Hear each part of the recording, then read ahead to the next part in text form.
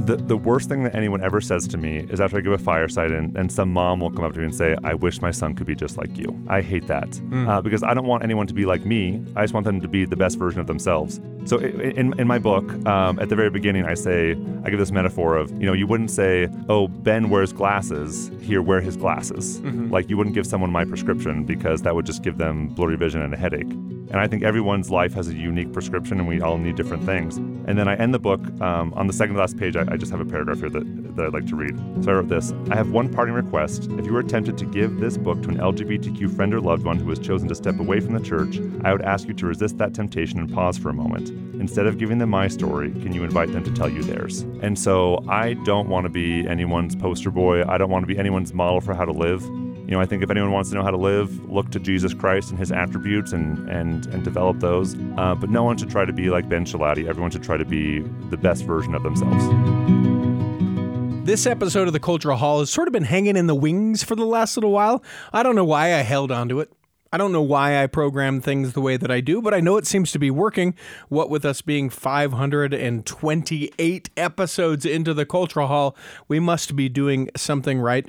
Maybe let's do this. It is Pride Month. Let's say that's why I've hung on to this interview. I'm excited to share it with you. And speaking of sharing, won't you please share the Cultural Hall with someone? I'm going to give you this challenge, right? Remember this challenge we get in like Elders Quorum or Relief Society, or maybe we get it in Sunday school, and then everyone sort of like gets shifty in their seats and they're like, I don't know who to share. The show available in podcast form, a lot easier to share than maybe, your faith tradition or a Book of Mormon.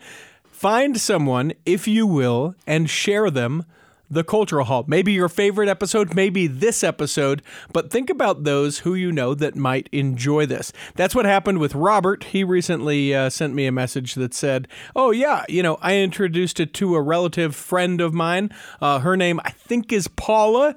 And Paula said, yeah, this is my jam. So we would like to be everyone's jam. Share this or other episodes of The Cultural Hall. It's time for another episode of The Cultural Hall, and I'm excited to have this conversation with Ben Schilaty. I like to say your name like Hanratty from that movie with Tom Hanks and Leonardo DiCaprio. That works Catch great. Me If You Can. Yeah. When I hear Schilaty, I just want to I want to the Schilaty. That's the right way to do it. As I know a little bit about you, here's what I know. I know that you are a gay gentleman. Yeah, I know that you are a member of the Church of Jesus Christ of Latter-day Saints. And then I know that you are an author. I know that you are a podcaster.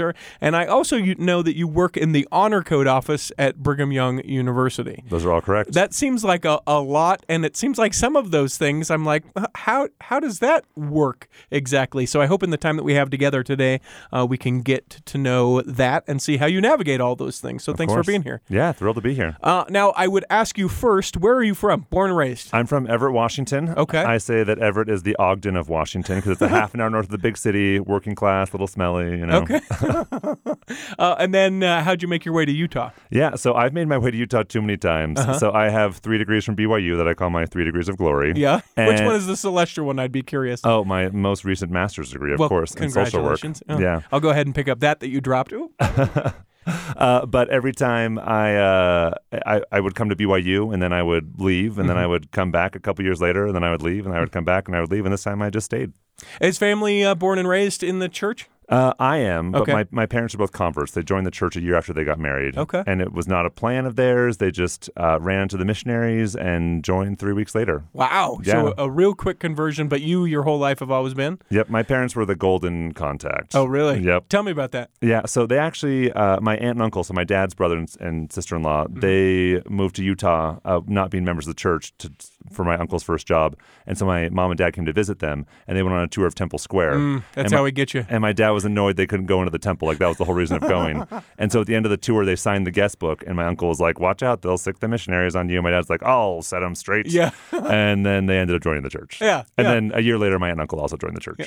Did he end up getting in the temple? Of course. Yeah. See? Worked. He played the long game. That's how it works. Yep. Everett, Washington, lots of members of the church, I would presume. No, I would say it's like most big cities in the West. Oh. Like at my high school, there were like 30 to 40 Okay. active kids. So, we were, there was a group of us, but we definitely weren't the majority, but a sizable minority. So at what point were you like, yeah, I love that girl. She looks great. Oh, yeah, isn't that girl? Wait a minute, guys, I don't really feel these things. When did that start to come about for you? So when you're a teen in the church, you're told not to study date, to just have fun, to get to know people. So as a teenager, I was able to just like really push aside these feelings. Like, this isn't something that's happening. I was just living in a bunch of denial. And, some of my friends would get girlfriends and make out with them. And so I was able to be like, hey, I'm better than they are because I'm not steady dating. And so it was... Yeah, so I would say I kind of had a big head about being so good about treating women with respect back then. Sure.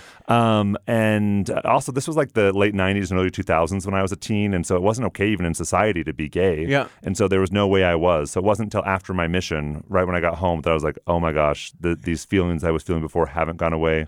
My mission didn't make them go away. Now I actually have to face them at 21. Tell me where you served. I served in Chihuahua, Mexico. Oh, nice. How was that? It was great in a lot of ways. I spent half my mission in Juarez, which is one of the worst places I've ever been. Yeah, that a lot of gangs, right? Isn't that where the people were killed? Yeah, it's a pretty rough and tumble place. Yeah. But wonderful people there, and I love my mission. And when I got back, I started teaching Spanish, then taught Spanish for more than a decade. So it really shaped my life in a lot of ways. Teaching it in like high schools, middle schools? Yeah, I taught at the MTC, middle school, high school, college. Yeah, and facing as you come home, you said that idea of like, okay, these feelings still here. They obviously mean something. What is that like? Oh gosh, it's terrifying. Yeah. Why? Because you don't fit? Because you're scared what people are going to receive? Like, what is it? Well, because there's this life path that's laid out for you of, you go on a mission, you get married, you have kids, and so there's this fear of, well, what if my life isn't going to be normal? What if people find out about this? Because the idea of people thinking I was gay was like the worst fear I had. And so just the idea of people are going to find out, they're going to know. I remember not writing about it in my journal because I thought someday my kids and grandkids would read it. Right. And so it was just all this like hiding. And it was really terrifying.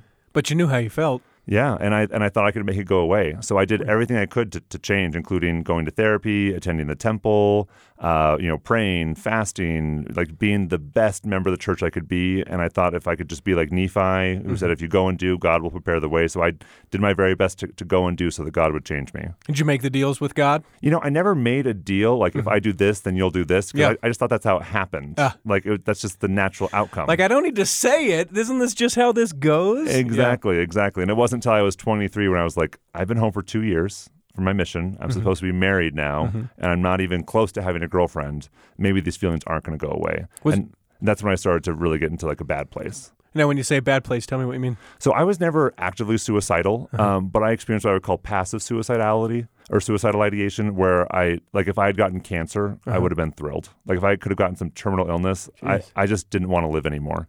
And I was taught very explicitly that feelings of same-sex attraction were not part of my premortal experience, and they wouldn't be part of my postmortal experience either. And it was just a trial, an affliction, and a temptation of this life. And so that led to me just wishing I could be dead. I thought, well, I'd rather be dead and straight than alive and gay. And so those teachings really put me in a really bad place. Yeah. Stop for a second, and I want you to reiterate that again, because that, to me, now with our 2021 eyes, just seems so, I don't want to say crazy, but like this idea that you would rather be dead than straight and gay. I can't even wrap my head around that. Yeah, so then alive and gay. Did I say straight and gay? I don't know what I said. You can be both straight and gay. Yes. But as I looked forward to life, it just seemed like it was just going to be miserable. Yeah. So I couldn't marry a woman. So if I was going to be single, then people were going to know I was gay. The future just seemed so bleak. And so the idea that I just wouldn't have to have a future, I could just like die in some heroic way and just move on to the next life, that seemed like the better option to me. Yeah. And so, the teachings that this was a trial, an inclination, a temptation were just so damaging to me. And, that kind of stuff is still taught today. Sure. And, I wish we could move on from that. So you're 23, as we dial this back a little bit. You've been home a couple years. You're saying, boy, these feelings are not going away. You start going to therapy. As you are engaging in that, what is that like? I would imagine some therapists are like, listen, pal, you're gay. It's fine. Woo!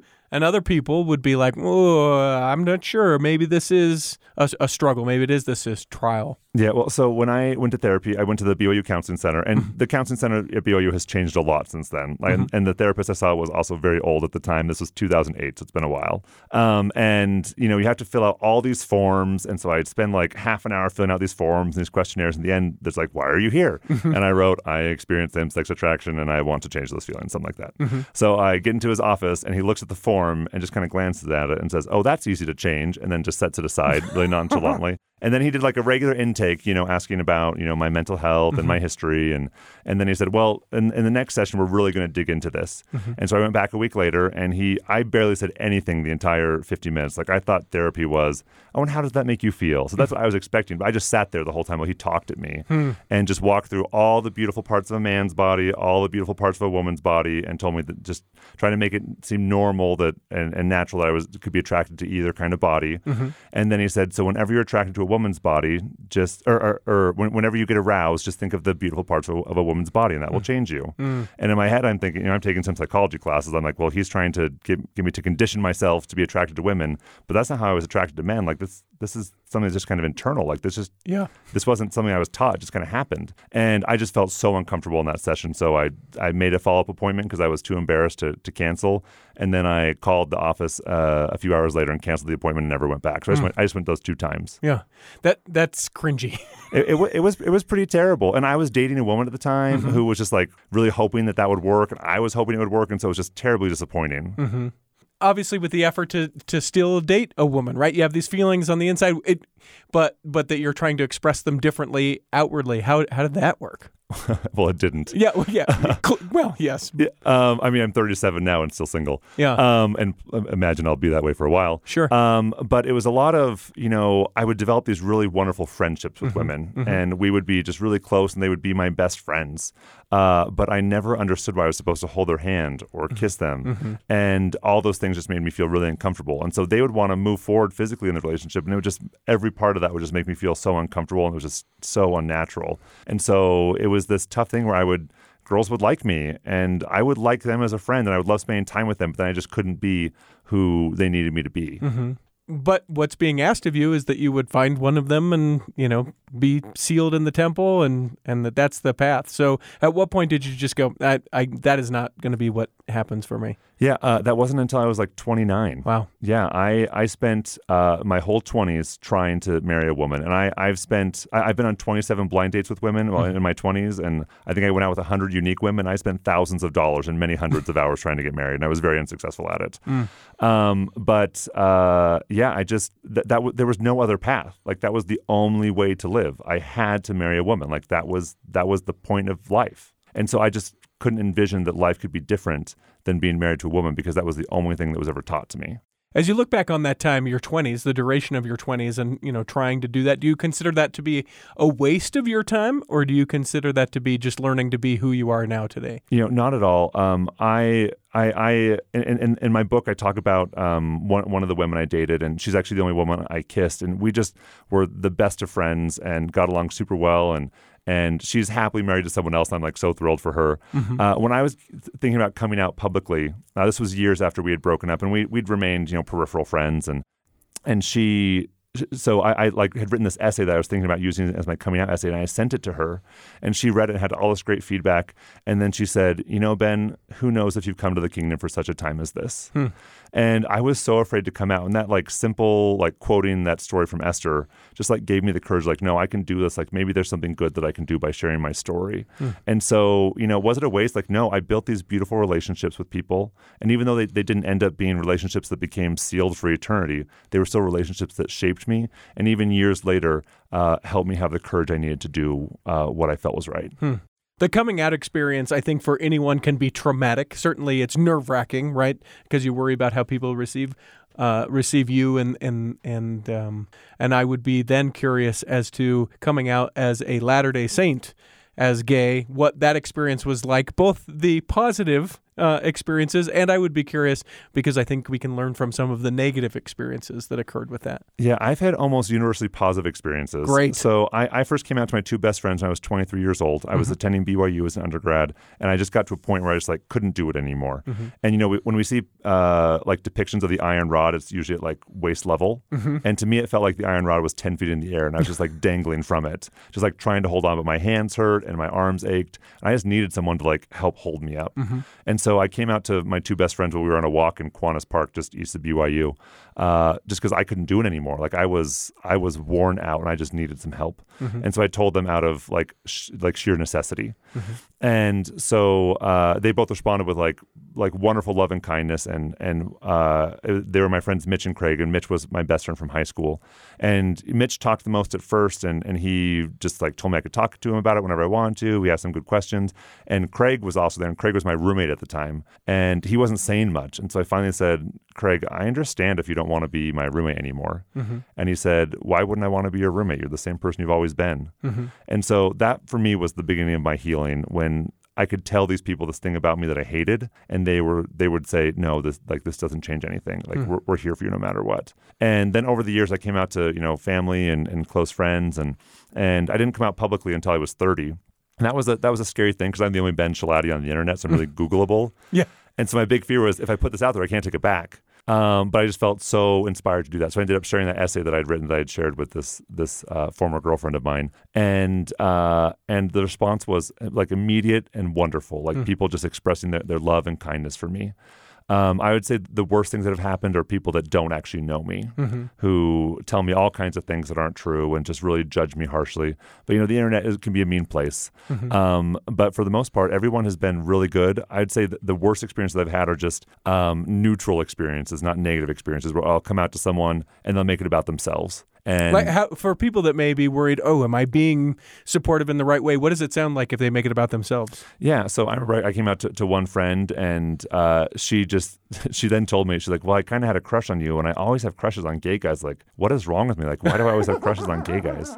And I'm like, well, I don't know. I'm sorry. Let me comfort you. Yeah.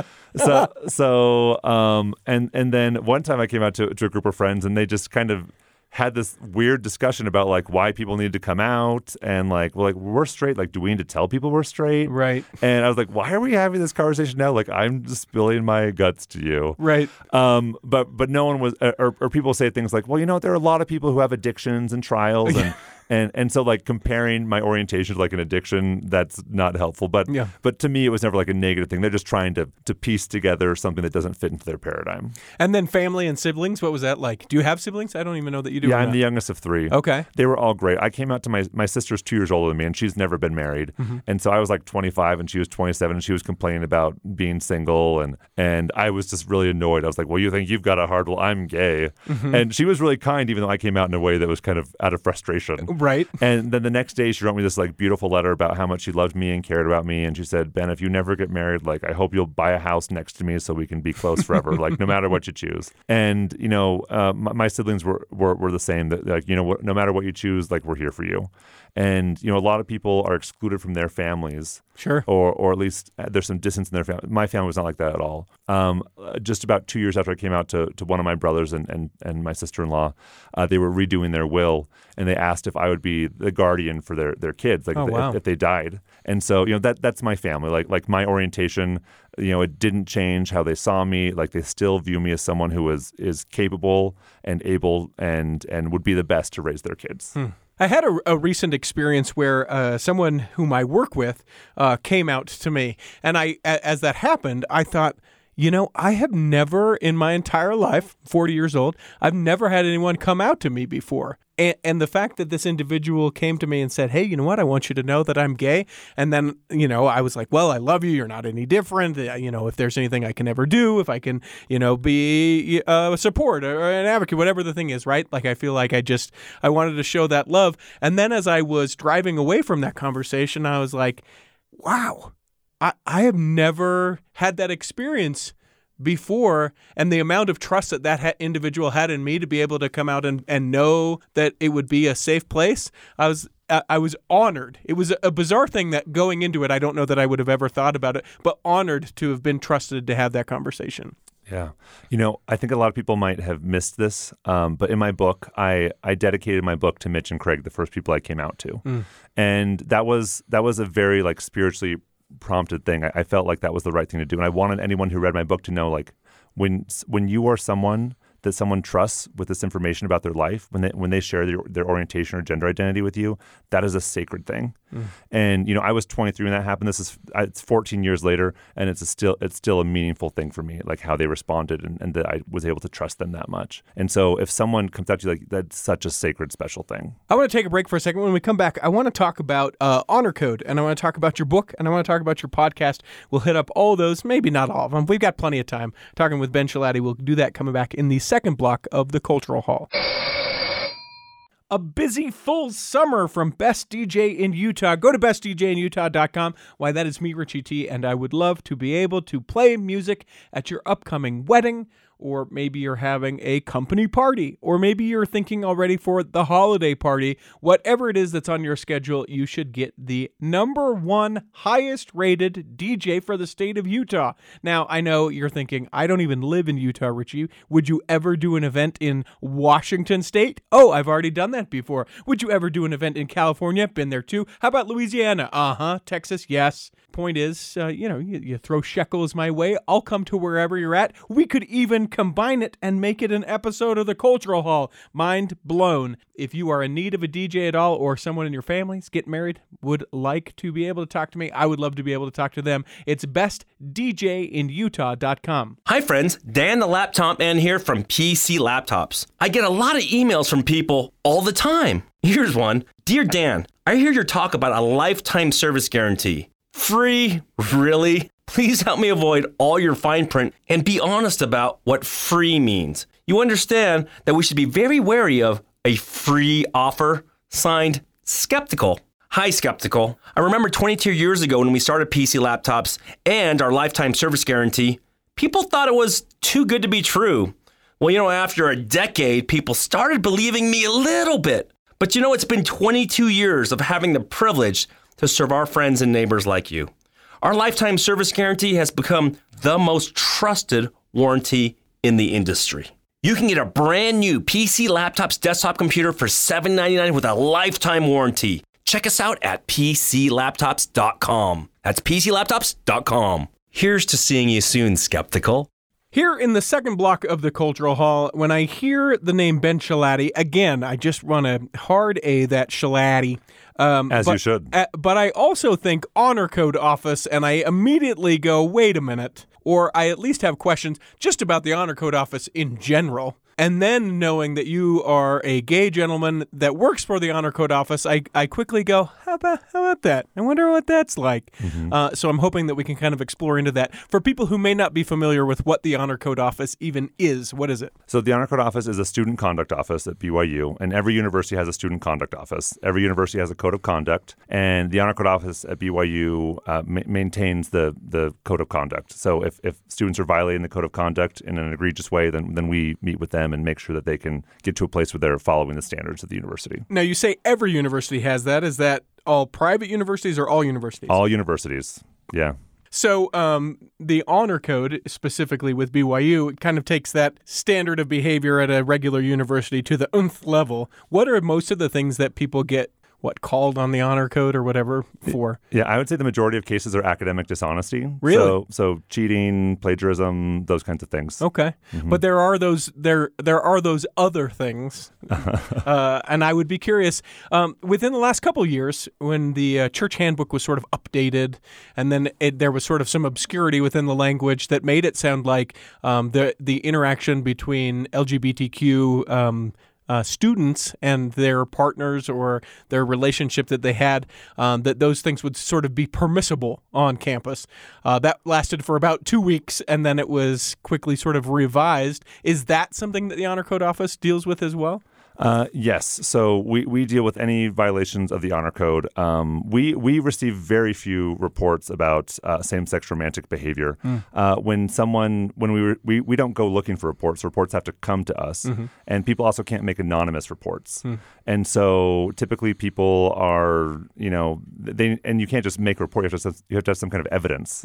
And so typically people don't want to turn in their friends, or they don't have any kind of evidence that same-sex romantic behavior is happening. And a lot of students don't self-report for that kind of thing. And a lot of our reports of honor code violations are self-reports. And so we receive very few of those cases a year. Yeah, it's funny when we hear the honor code, I think a lot of people think of it's the organization where if you want to get back at someone and snitch on them, you call the honor code office. But to know, first of all, that it can't be anonymous, I think that's significant. And that, two, there has to be some sort of evidence about it. I was unaware that could be. Yeah, and also we view what we're doing as an educational process, not as a punitive process. And so, if students want to remain at the university, we want them here. Right. Unfortunately, this happens all the time. I'll have a student who gets caught cheating, and they come into my office, and they think they're going to get expelled for cheating. Right. And that's not what's going to happen. And so a lot of in my opening monologue that I give to all my students, I explain to them, what the possible outcome is probably going to be, and it's almost never expulsion. Like, it takes a lot to get expelled from the university, and almost every time someone gets expelled from BYU, it's for a reason that would get them expelled from any university. Does the honor code office do this thing that the church does that I just hate? Let me explain. Where it's like, hey, you've got a meeting with the honor code office, and then they don't tell you why, and they don't give you details, and then it's always like a week out. So for that week, you just sort of stress and anxiety. No, when you get a letter, you know why you're coming in. Okay.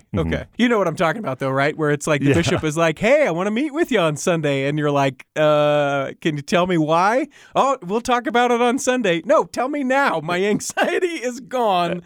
Please meet with me. On a level of expulsions versus meetings, how rare would you say someone gets expelled with an honor code violation? Yeah, so I can't remember the exact stats, but back in 2019, Kevin Utt, the honor code director, was interviewed by BYU Magazine. I think that's probably the best place to go look for those statistics. I think it was there were 12 suspensions that year. Oh, wow. And we've had years with no expulsions.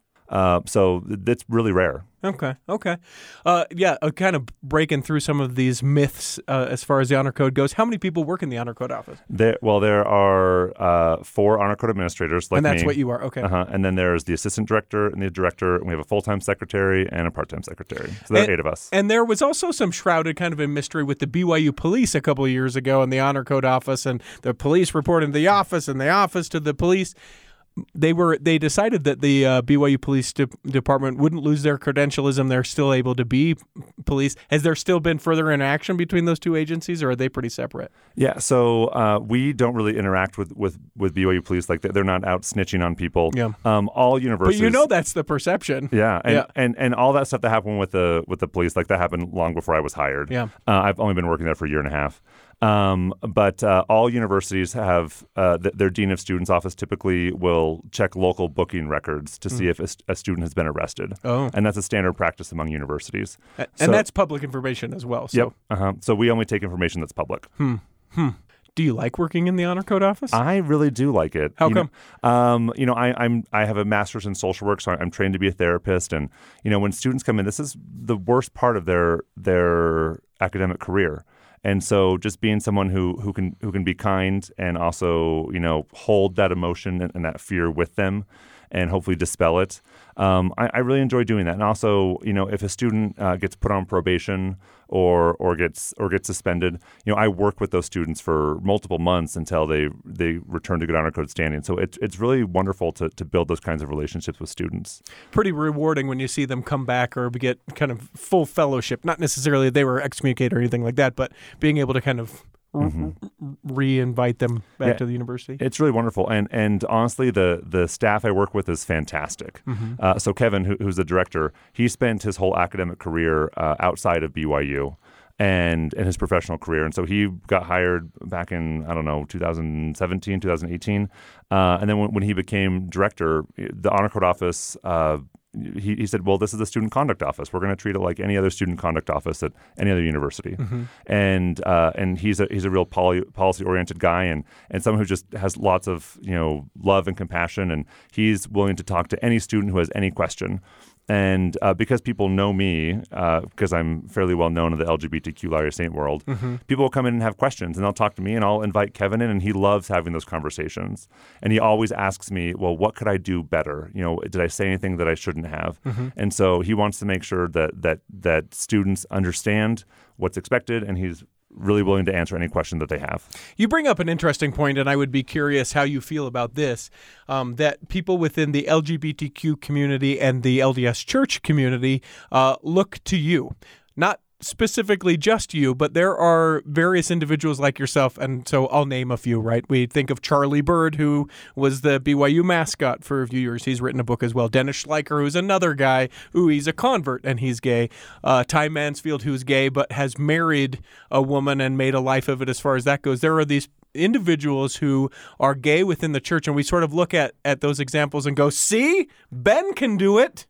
The amount of pressure that probably puts on you, do you feel it? Do you like it? Is it something that you just wish didn't exist? The worst thing that anyone ever says to me is after I give a fireside and some mom will come up to me and say, I wish my son could be just like you. I hate that because I don't want anyone to be like me. I just want them to be the best version of themselves. So in my book, at the very beginning, I give this metaphor of, you wouldn't say, oh, Ben wears glasses, here, wear his glasses. Like you wouldn't give someone my prescription because that would just give them blurry vision and a headache. And I think everyone's life has a unique prescription and we all need different things. And then I end the book on the second to last page. I just have a paragraph here that I'd like to read. Please. So I wrote this. I have one parting request. If you were tempted to give this book to an LGBTQ friend or loved one who has chosen to step away from the church, I would ask you to resist that temptation and pause for a moment. Instead of giving them my story, can you invite them to tell you theirs? And so I don't want to be anyone's poster boy. I don't want to be anyone's model for how to live. I think if anyone wants to know how to live, look to Jesus Christ and his attributes and develop those. But no one should try to be like Ben Schilaty. Everyone should try to be the best version of themselves. The book, A Walk in My Shoes, is just a series of questions, like the most frequently asked questions. Give me an idea of one that you address within the book. Yeah. So the first question is, were you born gay? And I think that's a common question that people ask. People have very strong opinions about, and so I address that. People often ask me like, how are you happy in the church single? Like, how do you move forward as a single person? So that's a question I address too. Yeah. And so I just made a list of like the first 6 or 7 questions are these common questions like, what does it mean to be gay? And then the last set are just, how do you make the church work as a gay person, basically? And I guess maybe I want to dive into at least one of those. So let me take the one that I feel like most people would be interested in.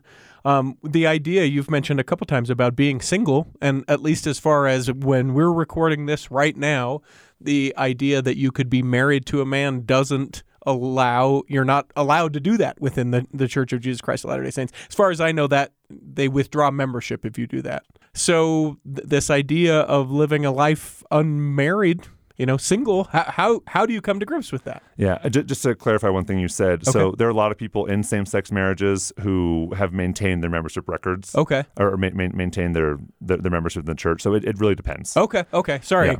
Yeah. But how do I make it work? I'm really grateful for this most recent general conference in April 2021, where we had a few talks about the importance of single people and how we can contribute. And that's not rhetoric we've heard a lot in the past, and I'm glad that President Ballard is making that more of something that we're talking about, because half of adult members in the church, more than half, are single, divorced, or widowed, and so we're a sizable part of the population. What I've had to do is just kind of reframe what life is about. Like for me, it was all about getting married and having kids. And when that ideal didn't happen for me, I had to think, well, what can I do? Like what is my life supposed to look like? And so I've started to see being single not as a deficit, but as actually a strength. And one of my favorite chapters in the New Testament is 1 Corinthians 12, where Paul talks about the body of Christ, and he says, we're made differently on purpose. Like we aren't all supposed to be hands or feet or eyes or ears. Like we are made different on purpose, and that way we make the body stronger. And I look at the ways that as a single person, I'm able to contribute in ways that I couldn't if I were married and single. And one of the ways I illustrate this is when I was living in Tucson, Arizona, when I was doing my PhD down there, I met this woman in my ward who I was asked to give a ride to, who was coming back to church, and she was in her 50s and very lonely, and she also was anorexic. And she told me this when I met her, and she just told me how lonely she was. And I said, well, do you want to get lunch this week? And she said, I would love to. So we got lunch on a Wednesday, and then as we were talking, she said, are you a writer? And I said, not really. I mean, I write for school, but I'm not a writer. She said, well, I've been wanting to write my life story. Would you write it? And I was like, wow. I was like, sure. Yeah. Why not? Yeah. So we went out to lunch once a week for the next year and a half, like while I was in Tucson. Wow. And we only worked on our story for about 6 months, but we would eat, then she would tell me stories, and I would just type them up on my laptop.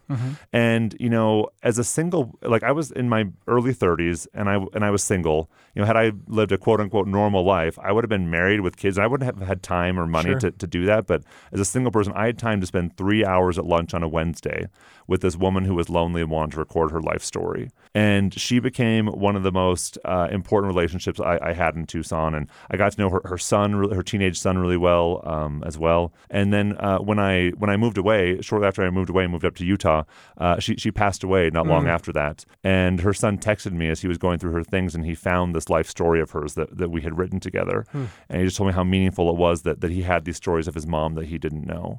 And so, am I missing something in my life because I'm single? Like, yes, of course. Like, I don't get to have, this marital relationship and this family that I expected I would have. But instead, I get these other things that are beautiful that I wouldn't get to have if I were married. I appreciate you putting it in the perspective that, being your singleness is not a deficit, and that you can, that whether it's the phrase you grow where you're planted or, whatever those things are, there is value for everyone. And I appreciate that, because I think that applies to the experience non-LGBTQ plus, right?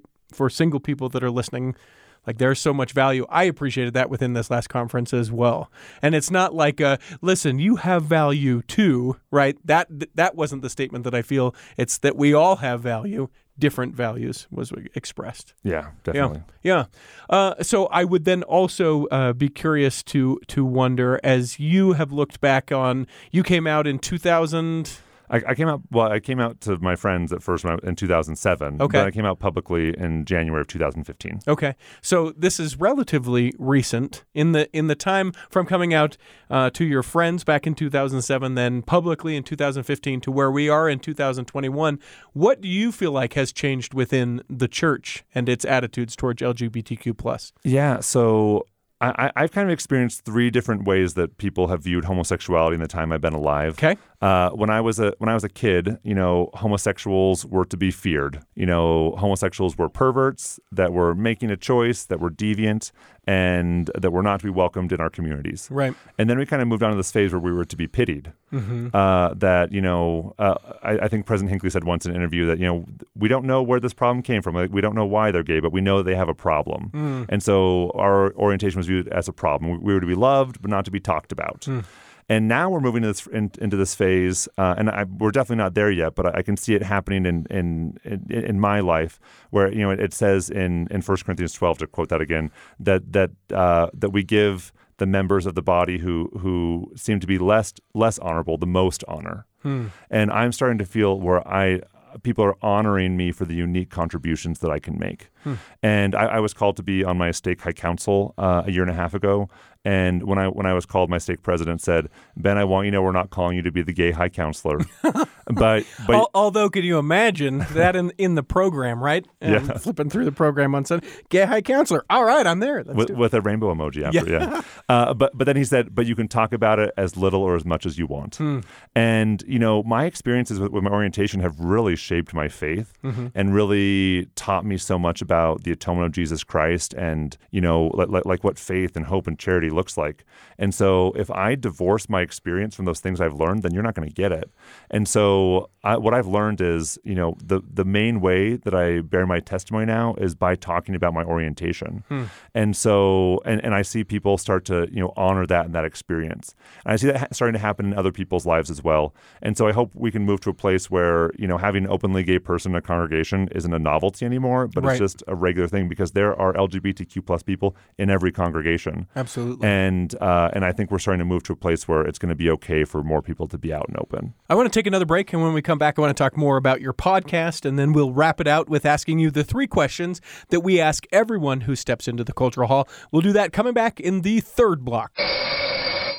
Imagine running a small business today. It's challenging. Imaging and internet presence is an absolute must. Even with that, you're still a small star in a bright cyber universe. Now, imagine you have someone who understands how to get your site designed for your talents and then easily searched by potential clients. Imagine Lennon Design. Whether it's strictly a website or a whole package of logo creation, advertising media, and promotional materials, Lennon Design is your partner in business. They'll test the boundaries of their imagination to create something unique for you. When you need creative, affordable design, let it be Lennon Design. Call 801-699-3022 or visit LennonDesign.com. Here in the third block of the Cultural Hall, if you have not yet done so, go to patreon.com/The Cultural Hall. It's where you get to be a part of the secret but not sacred Facebook group, and you can become a Patreon saint. You get to see videos of all the interviews that we do and just have nerdy chatter about each of the episodes. You can also make recommendations there as well. It's patreon.com/The Cultural Hall. Ben, so I would be curious, we've sort of looked in the past for you, seeing where things have been from where you came out to your friends, then publicly, and to now where you are working in writing and podcasting and all that. What do you, as you look toward the future, what do you anticipate? Yeah, I don't know. Yeah, I don't know either, so that's a fair response. All the things I love in my life that I really care about, 5 years ago I wouldn't have imagined doing. Really? Yeah. And so, well, not like all the things. Like I, of course, imagined I'd have like my parents and siblings that I love and care about. But like as I look forward on my like future projects, like I have no idea. I'm just gonna see what options are available to me in the future and just take the best ones. The podcast I'm doing right now with my friend Charlie, Questions from the Closet. That's not. I don't imagine that being a long-term project. Tell people what that is in case they aren't familiar. Yeah. So each episode we address a question that we get asked, and then we have a guest on to discuss the question with us. And this really grew from an experience I had at BYU where I was asked to be part of a reconciling faith and sexuality panel, and BYU students submitted 19 questions about the LGBTQ experience, and we answered like 1 or 2 of them. And then afterwards we had this list, and one of my friends messaged me and she said, Ben, I would love to go to these events, but I never can because they're in the evening and I've got kids. And she said, could you just do a podcast where you discuss questions as a panel? And I was like, I don't want to do that. I don't know how to run a podcast. And then I was like, shoot, that's a good idea. Yeah. And so, we started the podcast just a little over a year ago. And so I imagine it being maybe a 2-3 year project. And once we run out of questions, I want to be done. Yeah. But I don't know. I've been saying for a while that I'll give like LGBTQ work like my 30s, and in my 40s I want to do something else. But I don't know what that's going to be. How did the book come about? Did Deseret Book come to you and say, hey, do a book? Or did you say, I've got these questions that I answered. How about we do this as a book? I approached them begging, so they did not approach me. Oh, no. No, okay. I wrote them a proposal, and it was at the same time they were working on Charlie Bird's book with him. So I wrote them a proposal, and this question-based focus, and this was in the summer of 2019. And they said, well, we're busy now with another project. We might look at and I knew it was Charlie's project, but they didn't say that. And they said, we might look at this in the fall. And then in the fall, they contacted me. They said, we loved your proposal. We'd love to see your manuscript. And so I hadn't written anything, unfortunately. Yeah. So that manuscript. Yeah, I've got that. Hang on 1 second. Feverishly typing. So then I wrote the book in about 7 weeks. Wow. It was all I did. I'd been thinking about this and writing and blogging for a long time, so a lot of it was already in there. Like in my head, I just had to write it in a way that was compelling and interesting. And then they approved it and it got published. So it's been really exciting. Are any of the questions that you answer light? Like sometimes I think when we have these discussions of LGBTQ stuff, it's so serious and so heavy. Do you guys address any of sort of the lighter things? It's all pretty deep. I don't know. What does it say on the back here? Because all the questions are listed on the back. Why do you talk about your orientation at church? That's not super heavy, but a lot of the questions like, what do you do when church hurts? So they're all pretty deep. Yeah, very deep.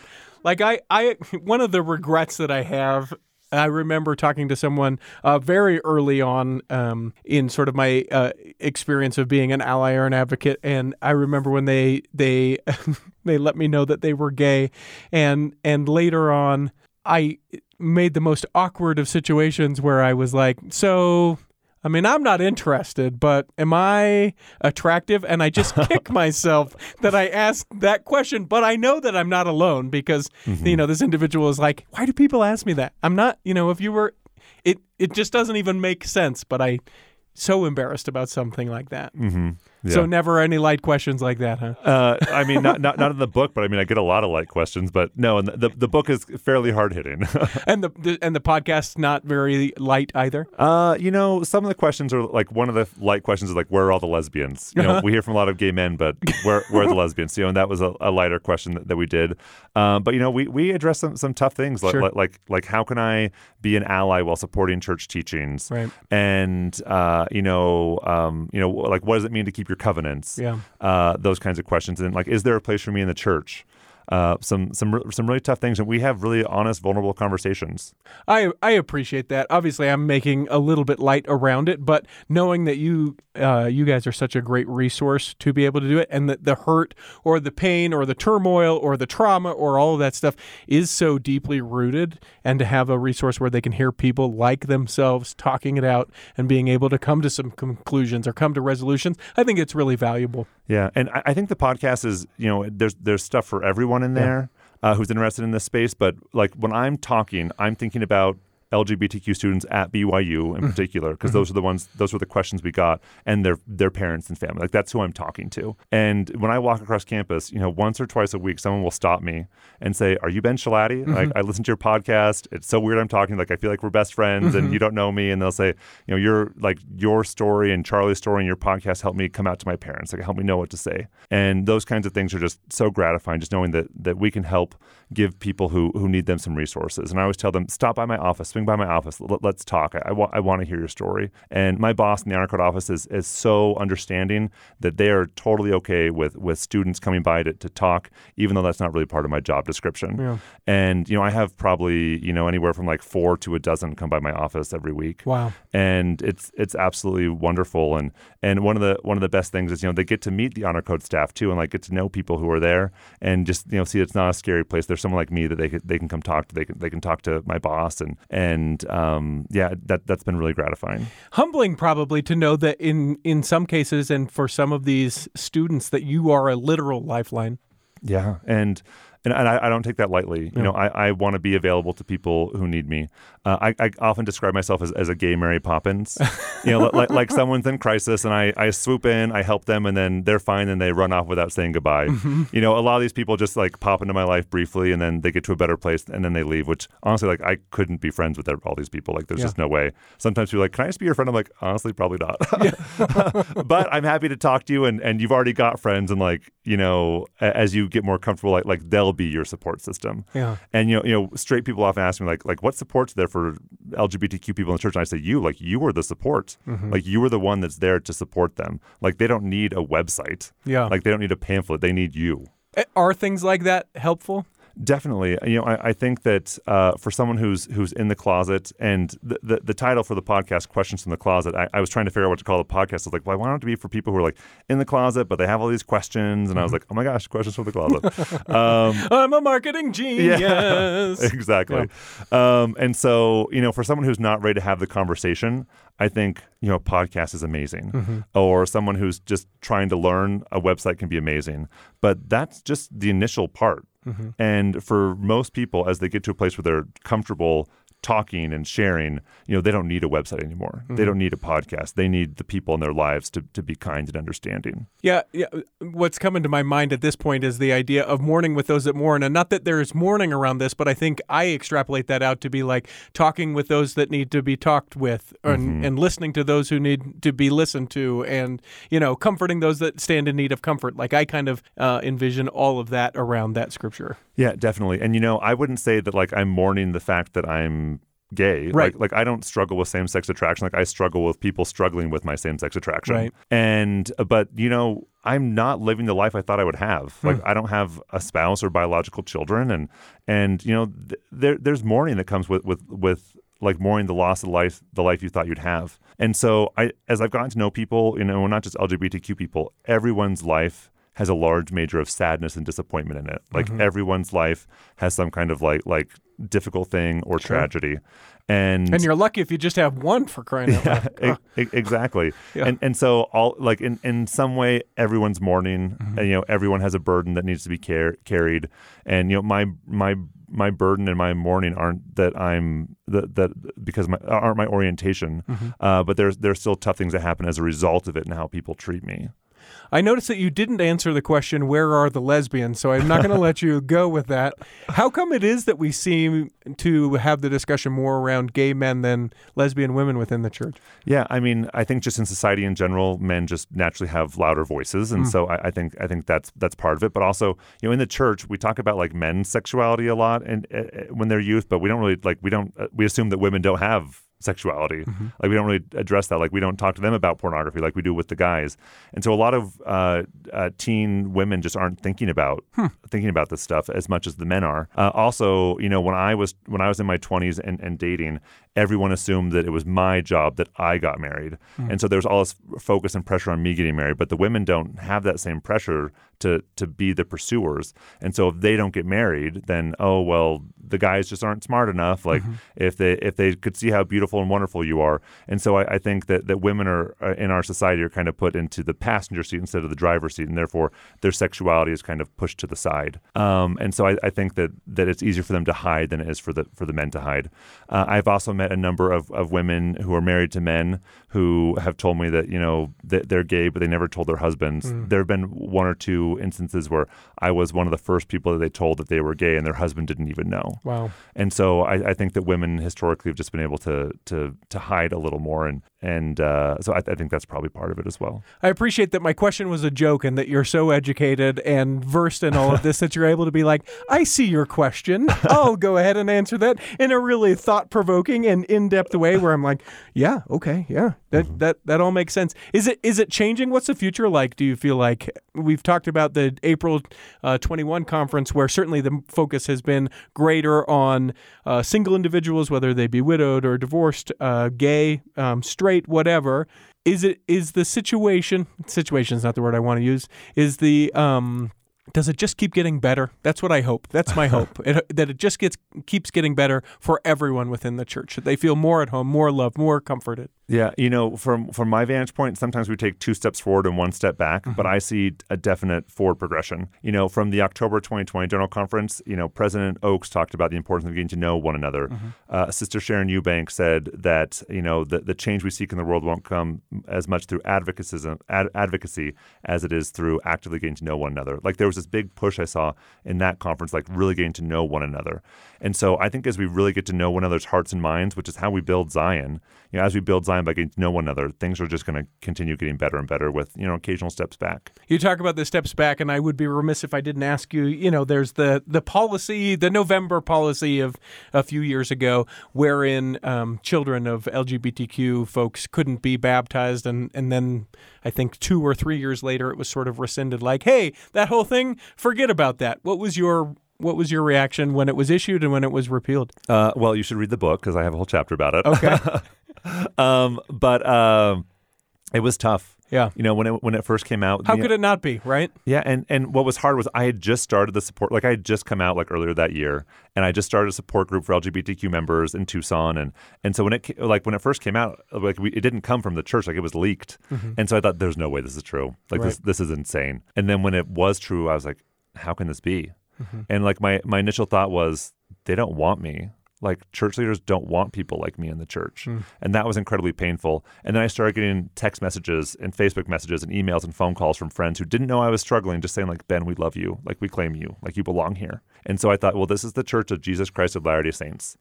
Jesus wants me in this church. And the Latter-day Saints, I know they want me in this church. I can move forward. And there was a lot of praying and pondering and fasting to try and figure this all out. And it just never, I was never settled about. Like it never felt right in my mind or in my heart. And I knew it wasn't going to last. Like I never felt like it just never sat well with me. And then when it changed, like there was no lead up to it just like was suddenly gone.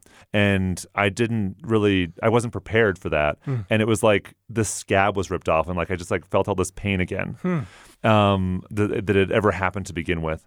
And I was finishing up my master's in social work at BYU. And so all my colleagues knew I was gay and they just like said all these like super kind things to me and just like hugged me and like said how much I'd taught them. And like once again, like that night as I was writing my journal, I just started sobbing. I was like, the people that know me like want me here.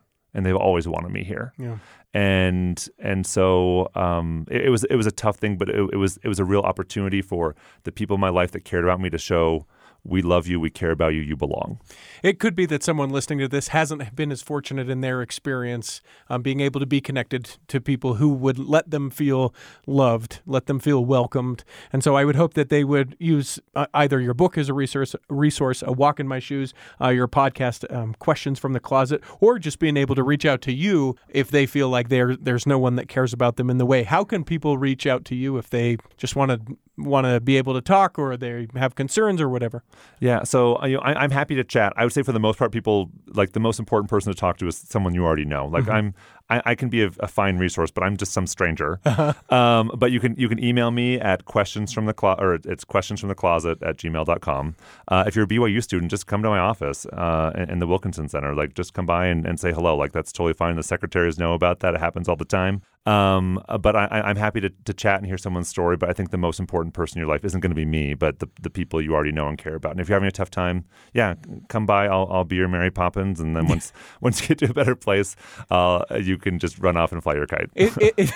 I love that example. There's 3 questions that we ask everyone who steps into the Cultural Hall. I'll ask those questions of you now. The first question is do you have a calling? And if so, what is it? I do have a calling. I am a hike counselor in my stake. If you could pick a calling for yourself, either one that exists or make one up, what would you pick? Okay, I have always wanted to be a Sunday school teacher and teach gospel doctrine, and they have never called me to do it. And I am very good at teaching lessons. If you do say so yourself.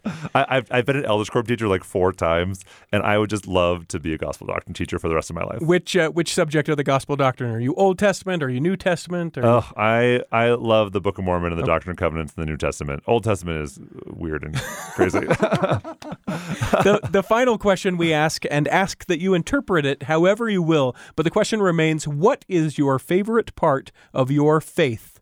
Yeah. I would say my favorite part of my faith is something that I've chosen. You know, my faith isn't, I like growing up in the Seattle area, even though my parents and my siblings are members of the church, like most of my family isn't. And most of the people I knew weren't. And then, when I came out and as I was trying to figure out what my future in the church looked like, it wouldn't have been that hard for me, like culturally, to step away and like have a fine life, outside of the church. But in the end, that wasn't what I wanted. Yeah. And so for me, my faith is something that I've chosen and that I choose regularly because it's not always easy to be in my position. And so I think that's my favorite part of my faith, that I use my agency to choose it. Well, we hope that this episode has nourished and strengthened your body, that if you're not healthy enough to listen this week, that you'll be healthy enough to listen next week, and that when the time comes, you'll be able to travel home in safety. In the meantime, Brother Brent, Chocolate Cake Bites Podcast, and BigMikesProducts.com will be saving a seat for you on the back row of the Cultural Hall. Save me a seat, it's sure to be neat on the back row. We really gotta go on the Cultural Hall show.